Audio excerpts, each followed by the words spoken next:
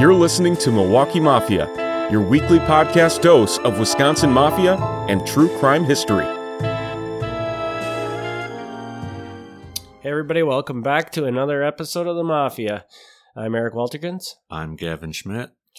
And we're kicking off the next episode. Gavin, what do you got for a topic for us today? Well, apparently we're going to continue on with prostitution.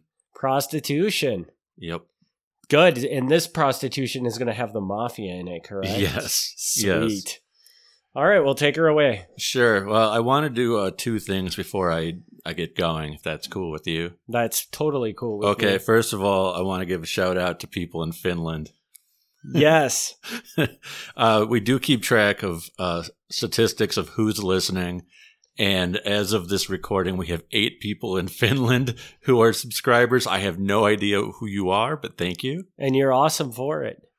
Yep. Now, just out of curiosity, I would assume, is Finland our number 2 country for listeners? Well, there are number 3. Canada's number 2. No, Canada's number 2. Can't forget about Canada. Okay. So sorry, Canada. No shout out to Canada. I appreciate the Canadians that are listening to our show. I appreciate everybody. I'm just amused that Finland's tuning in. And the other thing is I just wanted to make a clarification. I'm going to use the word prostitution and prostitutes and things like that.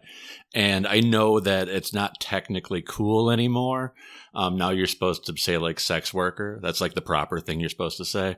And I'm not going to do that. So if anybody is offended, I apologize. But because I'm doing this historically, I'm kind of sticking with the language they were using at the time. And I think that's fair. And yeah. I hope everybody out there understands. Yeah. So I don't mean it like when I say prostitute, it's not like I'm saying anything bad about these people. I mean, if that's their choice, that's their choice. It's just that's the language of the time. So. Gotcha. All right. So now are you ready? I am ready for prostitution. Okay.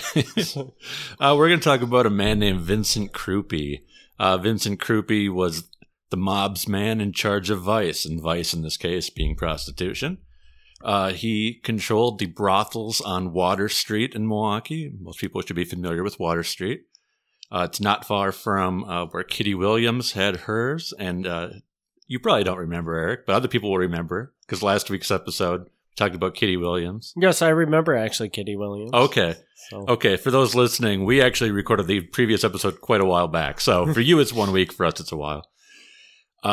Vincent Crupi was related to the Guadalabenes, the Aliotos, the Tarantinos, the Balstries, all the names that are going to come up in future stories. So he's right on in there as a member of the family.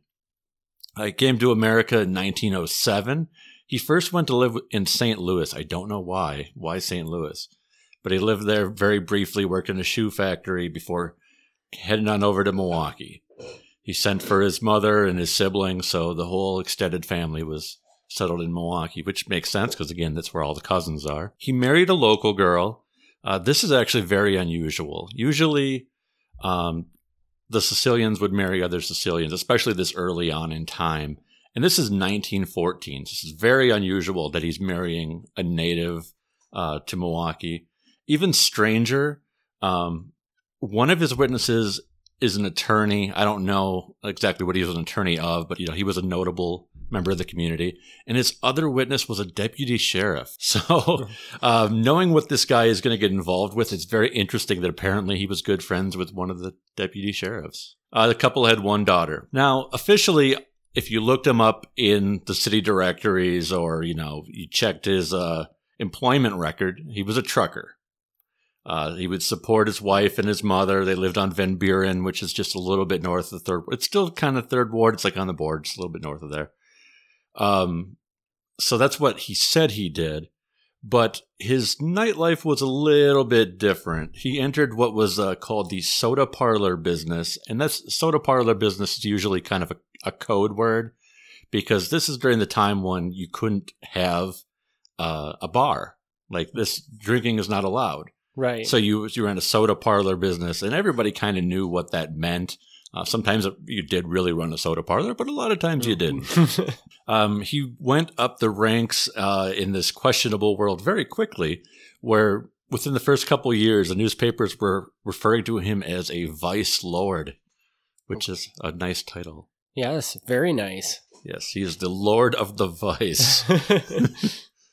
He ended up getting divorced while his wife was in the sanitarium. So that was really nice of him. Wow. Yeah, just left her there. Do we know why his wife was in the sanitarium? Yes, and I'm glad you asked, because when I say a sanitarium, you probably think an asylum. Yes. And that's not what a sanitarium is. A sanitarium is where you would go to get treated for tuberculosis. Oh, okay. So thank you for mentioning it, because I know what the word sounds like, but it's not what it is. He ends up getting remarried to another local girl. On the marriage license, he writes that he is unemployed. Not true, but that's what he claims. He doesn't have a lot of public documentation of what he's doing for obvious reasons, but things get really, really out of hand by 1930. There's reports in the paper that he's responsible for starting fires in the area of Water Street, trying to burn out competition. Really? Other places that he does not own are getting burned in the middle of the night. Detectives are raiding one of his taverns, his soda parlors, which is called the Green Light. They come in. He's arrested for running the brothel. He's released on bond, charged with being inmates or a variety of women. Inmates, again, being prostitutes. Inmates is the technical term here. He also ran a nearby place called the White Rock Cafe. So that was getting raided. The Vice Squad raids 5 establishments very, very soon after, within like 24 hours. They arrested 13 people. Crupi is again arrested, this time again for running a brothel. He comes up with this very interesting defense, which at the time I think was novel, but today makes a lot of sense. And he said that he couldn't be responsible because all the women were independent contractors. He's like, yeah, I mean, I run the place, but, they run their own little business here. They just use the space. They do whatever. So, he's like, I'm clearly not responsible for what they do, which at the time, this again being 1930, that's probably unusual. But now, yeah, everybody's an independent contractor now. So we've been using this excuse. I can't be held responsible because I'm they're independent contractor since he's not 1930. He's not my employee. That's an independent contractor. Yeah. So it was clever. I mean, it did not work, but it was a clever idea. He's called to go to court. Nobody shows up to testify against him. So does this just lead it to getting thrown out? Yep, it just gets thrown back out. He takes his nephew into the business, so his nephew's helping him run things. It's a man named Frank LeCelbo, and Frank will come up in future episodes. He ends up becoming kind of a notable guy, and he is later the godfather to one of mob boss Frank Balestrie's children. So definitely he gets to be big later. At this point, he's maybe in his 20s or something. He's a young guy, but he'll get bigger later on. The raids are going again and again and again. A place called the Market Street Inn gets raided, and various other houses in the area get raided, because they have to kind of move around a little bit, kind of keep the police guessing. After this series of raids, a shakeup goes down at the police department. The police chief calls in Detective Bert Stout, and Bert Stout was the head of the Vice Squad at the time. And he goes, Bert, there's something very suspicious going on. It seems that you've been raiding these places, but you've been raiding all these other places more than you've been raiding Crupi's place, even though everybody knows about it. Like, he's in the paper all the time. It's not a secret. He gets taken off of the Vice Squad and just put on regular patrol. And in fact, Stout had gone to the district attorney and said, lay off Crupi. He's a good fellow. So wow. So he was actually trying to get prosecution dropped against the guy. Not the guy you want in charge of the Vice Squad. Not at all. So the chief speaks to the press about this. It's kind of a big deal that the Vice Squad guy's getting removed. He goes to the press. He goes, in the 20 years that Detective Stout has been connected with the Vice details, he made the acquaintance of many underworld characters, obtaining information from them which greatly aided the department in arresting other criminals. However, in reciprocating, he failed to use good judgment, extending many unnecessary favors.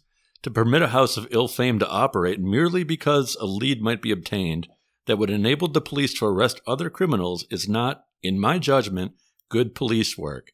These vice spots will be stamped out. To explain that, if that's not obvious, he's saying that when you work on the Vice Squad, you're going to be talking to and hanging out with questionable people. It's part of the job. Right. But you can't just keep letting the same guy go because he's telling you where to find other places. Like, that's not cool.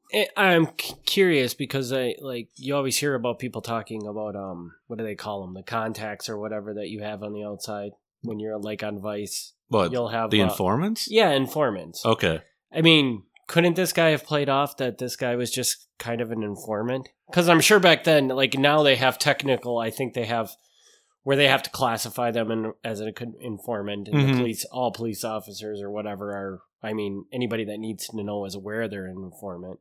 Yeah, but I'm sure that didn't exist back then. Do you know how that worked at all? Like, couldn't he have just simply said, "Well, he's one of my informants"?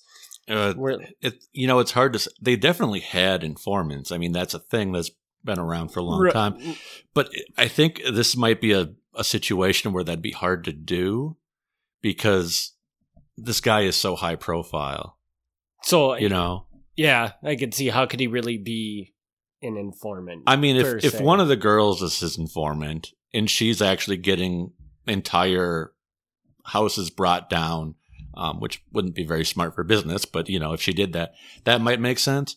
But when this guy's got like a whole string of places and he's like pointing out smaller places, and he's getting the press and the paper, like it's going to look fishy. You're going after the wrong people, right? You're taking the small fish out and leaving the big one out. Exactly. I mean, in theory, the idea of an informant is you let the little guy go to get a bigger guy. Yeah. And this is supposed to be the biggest guy, so he's not an ideal informant. Yeah.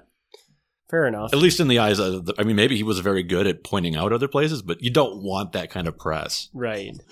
They ended up having a hearing about the Vice Squad, and they called in people who basically said what we were just talking about. Another brothel owner, a woman named Anna Joyner, she came in and she said that she felt personally picked out while Crupi was not getting rated as much as she was, even though everybody knew that he owned multiple places and she just had one place. She's like, why is my place getting busted night after night? Didn't end up going well for him. Stout was ultimately found guilty of incompetence and neglect. He didn't get fired, but he did get knocked down in rank. Just as a side note, Joyner, she does end up leaving Milwaukee because, everybody now knows who she is. She's going to keep getting arrested. Not great. But she actually doesn't stop doing what she's doing. Of course not. She just takes up some of her girls with her, and they move up to Sheboygan, and they end up opening what they call, quote unquote, a nightclub called the Club Royal, and they end up operating that all the way up until 1952. Wow! So they make a good 20 years out of that. Huh. Which is not the only place outside of Sheboygan, but that's a whole other story. So Crupi, eventually he can only get arrested so many times before he's going to get in some serious trouble. You can't just keep giving him fines.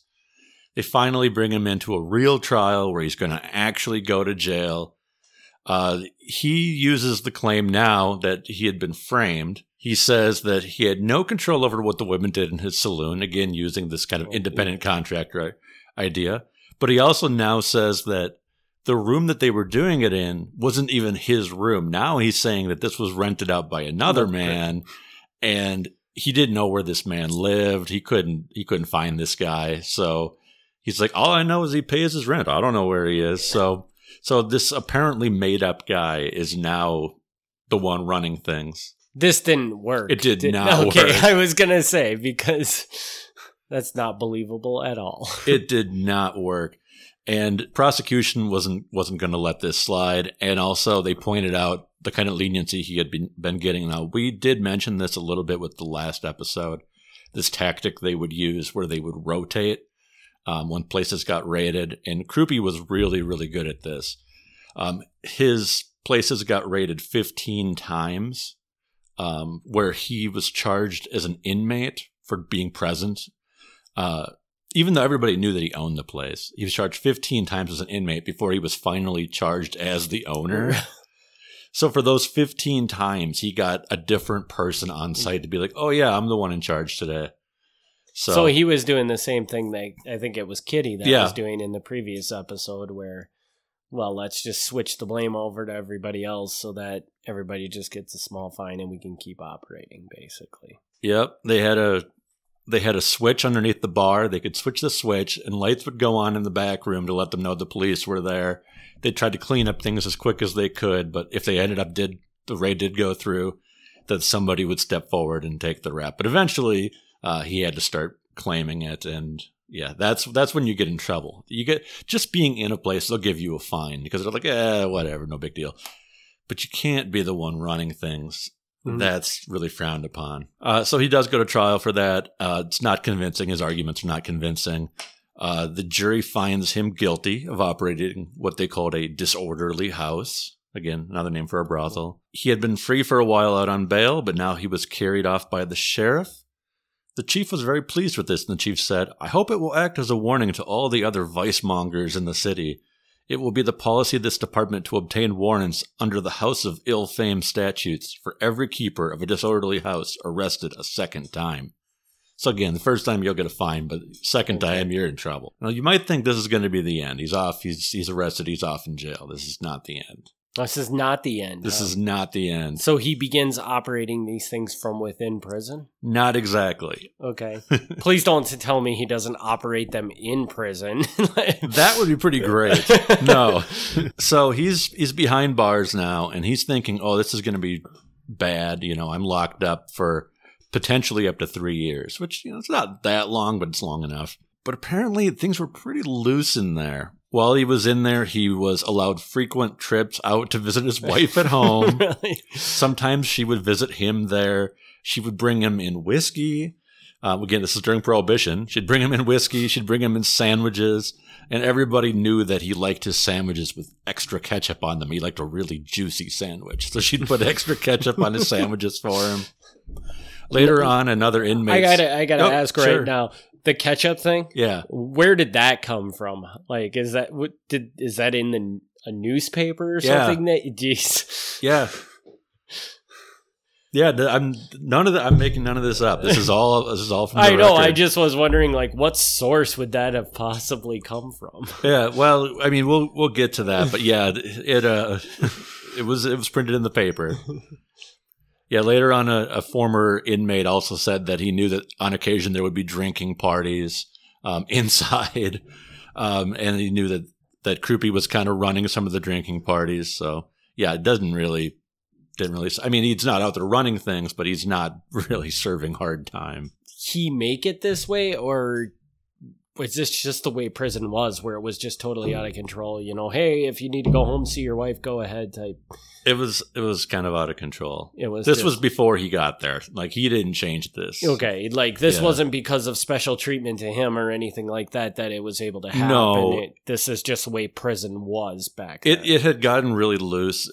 My understanding is it got really loose during Prohibition because a lot of the people were locked in there for alcohol offenses, and the police and the guards didn't care about that. So a lot of them, they were like, they're not like it's full of murderers and rapists. I mean, they're all shipped off to Waupun. This is just the county jail, so they don't care. Gotcha. Even though he's now in jail, some of the people, including the Federated Church women, they were not happy. Said this is not enough. The Federated Church women were a powerful group in that day. These were some of the people that had also pushed for Prohibition, and they really wanted to clean up what they thought was a bad scene. They sent a scathing letter to the district attorney. They said, "You have had a failure to use the Lindley Law for padlocking disorderly houses." Now, the Lindley Law was this law that for places like this, the government could step in, put a padlock on a place, condemn it, and then claim the property. And they said, "Why are you not using this? Is a tool that we have given you. Why are you not using it?" And the DA replied to them. And he was very sarcastic in his reply. And he goes, "Permit me to thank you for your little letter of trust and encouragement." He then, instead of saying that they were right, called them out. And he said, "I was the one who arrested and convicted Crupi. So thank you. You could thank me for that." He then further pointed out the Wickersham Report. And the Wickersham Report was a federal report in 1931 that actually went around the country and did investigations about Vice. Apparently Vice was a big thing at this time all around the country. And they went around to the major cities, and when the report came out, Milwaukee was actually declared the cleanest of all the major cities. Oh, wow. So even though there's this area of town that everybody knows is the dirty part of town, apparently that's still better than anywhere else. Because everybody else probably had a much larger bad part of town. Yeah. Or something. Yeah, could be. But yeah, just for those who want to know, if you were around in the 20s or 30s and you wanted to go to this kind of place, it wasn't hard to find. Crupi applied for a pardon from the governor. This was Governor Phil LaFollette at the time. And he stressed that his wife and his children were both citizens. They were Americans. And it would be a burden for them because if he didn't get pardoned, he was going to end up getting deported. He was born in Sicily. And if he was deported, well, he's going to bring his wife and kid with him. And he's like, this doesn't make any sense. He goes, they don't know Sicily. They don't even speak Italian. He goes, I came as a child. I barely speak Italian very well. I don't know anybody back in Sicily. He's like, this would be unfair. And he, again, in his letter to the governor, he comes up with this excuse that some other guy is renting out the space. He's holding to this. He's very firm about this. And I will say that this is probably, like, if there's one thing that I could have done to make this chapter in the book, all this is in the Milwaukee Mafia book. One thing I could have done to make this better was I could have got the pardon reports.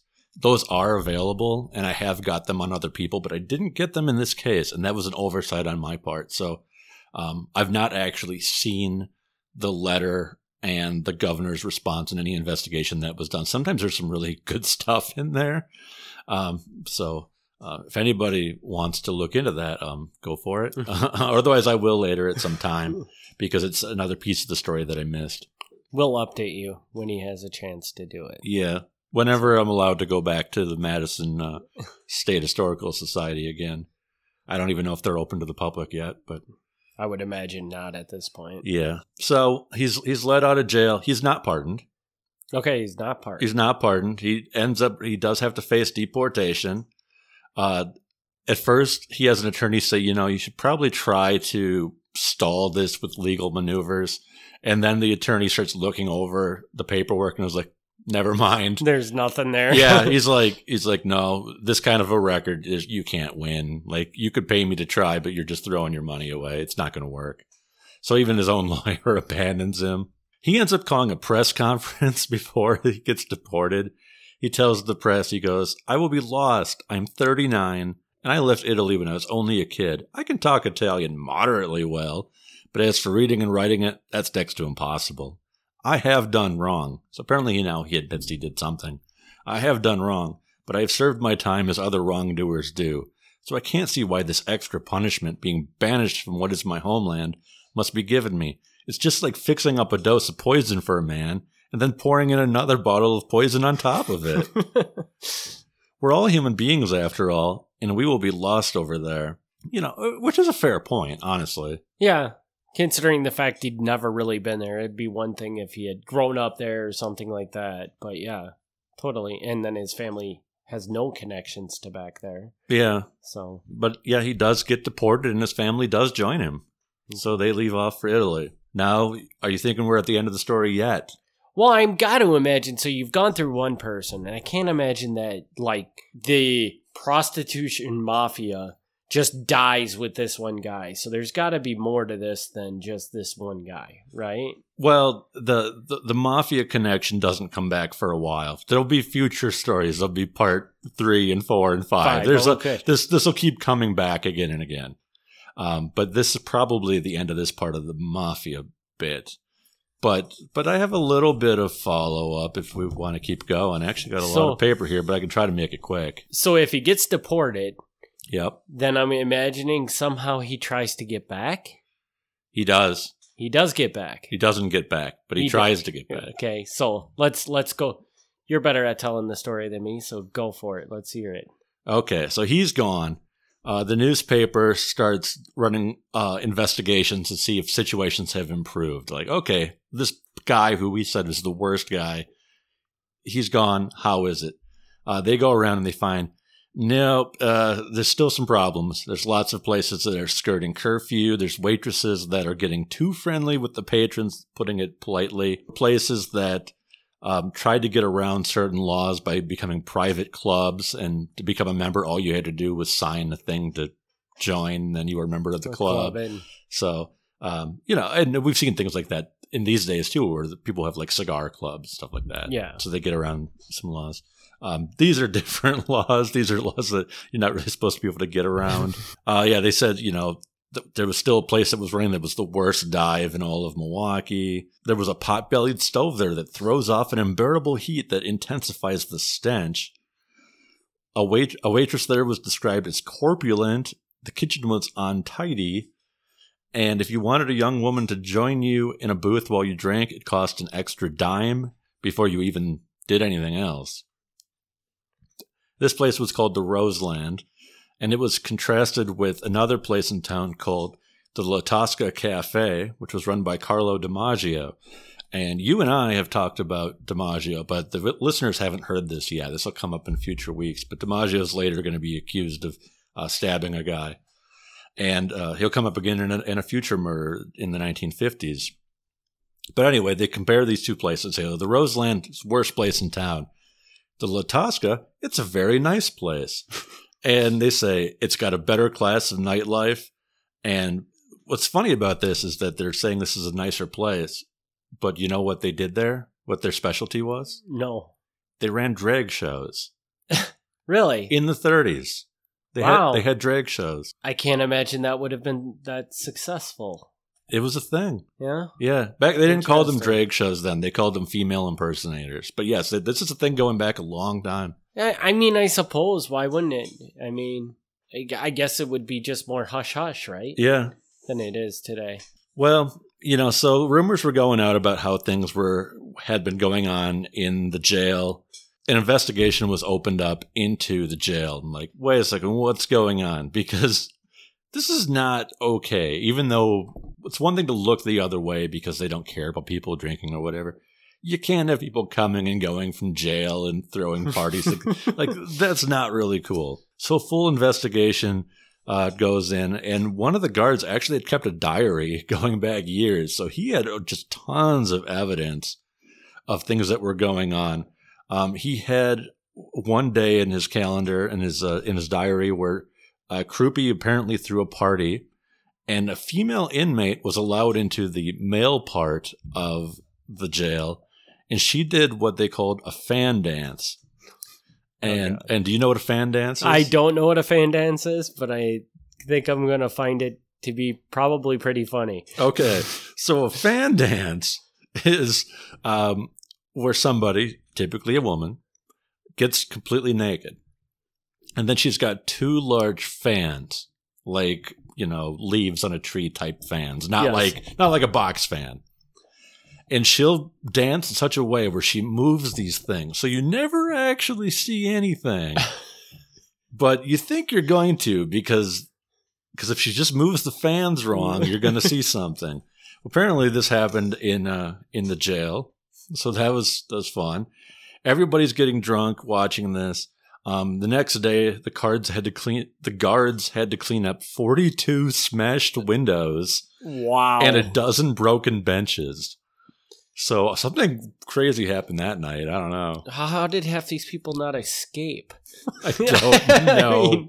Yeah, so they're calling people in, questioning them, and yes, definitely some people were getting better treatment than others. Some of them were bribing guards to get this better treatment. Crupi apparently is definitely getting the better treatment. Other guards were saying that he had an inexhaustible supply of liquor and tobacco while he was in there. He had people who would bring in packages for him, including a freshly cooked chicken, a ham, some candy, several pints of liquor. Apparently, the warden was told about this, and the warden did not care. One of the prisoners worked in the laundry, and he crossed out House of Correction on the laundry baskets and wrote House of Corruption. And nobody cared. This apparently stayed on there for quite some time. So the laundry baskets also had House of Corruption on it. It's really strange because you would think this Crupi would have been like a very high-profile prisoner, I would feel like. Yeah, definitely. And you would feel like the warden would be more worried about him doing anything that could raise, awareness of, like, him getting special treatment or something. Mm-hmm. But apparently he just didn't care, huh? He's just like, whatever, just let him do it. Apparently not. Now, while all these guys are partying, apparently there's other guys who are not having a good time in jail. Because one guard testifies that his entire job while he was making the rounds at night was to carry a knife on him in case he had to cut people down from trying to hang themselves. Wow. He said that he definitely had to do it from time to time, and twice he was not successful in actually getting to them in time. So 2 people on his watch did hang themselves. Wow. So in one wing of the jail, people are getting drunk and having parties, and the other wing, people are ready to go. Man, I would have cut the guy down and been like, hey, man, go look what they're doing over there and just do that instead. Yeah, another high-profile prisoner in there at the same time was a man named King George. His name was George Kolacheski, but everybody called him King George. Apparently, he had gotten famous as being a bootlegger in Green Bay. I have no idea why he was in Milwaukee. And he always had booze on him. He had a guy who would sneak it in for him in a wooden leg. Every day the guy would come to work and he would have booze in his wooden leg for him. So King George always had booze on him. So that's great. Yeah. Yeah. This goes on and on and on. People bribing to get better jobs in the jail and so on. And there were a couple guards who were like, yeah, I never saw anything. But most of them were like, yeah, this is crazy stuff. So the warden ends up getting in quite a bit of trouble, as you can imagine. I would imagine. So he does eventually get fired, I'm assuming. Yes. And they kind of clean the prison up. Yeah. The district attorney doesn't think it's as funny as some of these other people think it is. The county and the taxpayers, they don't want to be paying for this. This is not what they have a jail for. So they're not too thrilled about it. Now, Crupi is in Sicily. He actually takes a work as a railroad worker. He writes a deposition, and he says, hey, I can come back and I can testify against all these people who were corrupt and breaking the rules. And they're like, yeah, we don't really want him to come back. They agree to take his statement. And so Crupi writes, over 20 times I went out of the prison in order to go to a dentist and have my teeth taken care of. I asked permission of the deputy, Gillette Benson, who had a guard accompany me. It was during these visits that Crupi was given 2 hours at his home with his wife, and his friends would pay the guard to look the other way. Take that for however you want. Crupi stressed that only the guards were paid and never anyone in authority at the prison. He said he never brought liquor into the jail, but others did, and the prison guards and superiors both bought and sold the alcohol. Drunken prisoners were put in solitary confinement to sober up. Regarding the other prisoners, he said, each one of us did whatever we pleased as long as one gave something to the personnel. He only recalled the name of one complicit guard, a Polish man named Anton Guda. Crupi wrote a letter to the district attorney directly, claiming that if he was allowed to return to Milwaukee, he could point out other people who he didn't know the names of, but he knew by sight, and he could explain who each of them were and what they had done. The district attorney did not take him up on this offer. So, yeah, this is basically goes on, and there's things going on. They're smuggling marijuana in. One guy finds a way to smuggle marijuana inside of fountain pens. Nice. So, probably not very large amounts if he's putting it in pens, but they're getting it in there. And just on and on. Like, this place was a madhouse, to put it lightly. So now, you said that Crupi, yeah, he started in what year, the 30s? Yeah, maybe late 20s, but really got big in 1930. Yeah. And then when did he finally go to jail? Already by like 31. So this wasn't very long. No, I mean, I'm sure he had been doing it for years, but by the time he was getting big press, like the papers were actually saying, by the time you can pick up a trace of it, yeah, they're already hot on trying to. Yeah, when he's front page news and he's known as the Vice Lord, he doesn't last too much longer after that. Like you can only cut him so much slack at that point. So with this period where they're really going after like Crupi and these other brothels, is this kind of where you start seeing the brothel thing die off? Do you know? Like when do they hit that point of cleaning up brothels where they're just not something you can walk down the street and find? That's a really good question. I've never thought about it, but there probably is a connection because, again, this is about 1930, and we're going to talk about the 40s, the 50s, all the way up through the 70s. I mean, this doesn't go away. You might be onto something because it's less and less a thing that you see in the city and more often something you see like outside of the city limits. Like you almost have to know a person who tells you where to go to find this type of stuff at that point. Yeah, like you'll increasingly see it in the newspapers that these places are referred to as roadhouses. So it's like places that the enforcement is very lax because there's not a city police department. Mm-hmm. So yeah, I never really thought about it, but I guess it's at this point you probably see it less and less. I mean, you're always going to have people walking the street and that sort of thing. I mean, that doesn't go away. But it's this concentrated area with actual houses and stuff. Yeah, I think this is pretty much the end of that. And much, much more out in the open where, I mean, literally, I would envision in Milwaukee, anybody could just walk in off the street and find a prostitute pretty easily. Which that goes away very quickly, where it's now you need to know a person that can tell you where to go to find that prostitute. Right. Yeah. I mean, at this time, I don't know if they called it a red light district, but it's essentially what it was. Exactly. And later on, it gets moved out to roadhouses, and later still, what happens is it becomes more scattered. You would go to a bar, and the bar owner would refer you to somebody, and then that somebody would put you in a taxi, and you'd go to a hotel room or whatever. Yeah, so there's like these multiple steps where there's not like an actual place that anybody is running.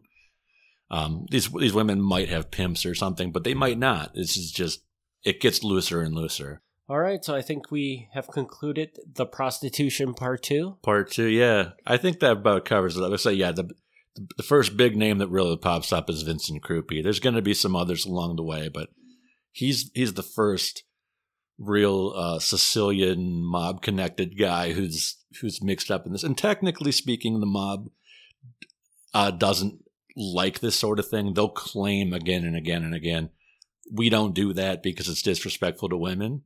But they're more than happy to pocket the money. So they're probably. But if somebody else does it, we want a cut of the money. Right. So that's the thing. Like, I don't think you're going to be like, they're going to be like, oh yeah, Crupi, we don't like what he does. But as long as he keeps paying us, I mean, we're just going to kind of ignore it. Cool. All right. Well, you want to hit everybody up with some contact information? Sure. You can find me at MilwaukeeMafia.com, or you can email me at MilwaukeeMafia@gmail.com. Nice and simple. And we do apologize. This is our record for a longest episode here. Is it? Yes, it is. Cool. So I knew it would be long. I don't care. Yeah. So we apologize if we offended you. We promise the future ones will be shorter, but not always. But it's a good story. Not always. So, all right. Thanks everybody for tuning in. We'll catch you next week on another episode of the Milwaukee Mafia. All right. Thank you very much. Thank you. Thanks for tuning in to the Milwaukee Mafia podcast. Join us next week for another look back at Wisconsin Mafia and true crime history.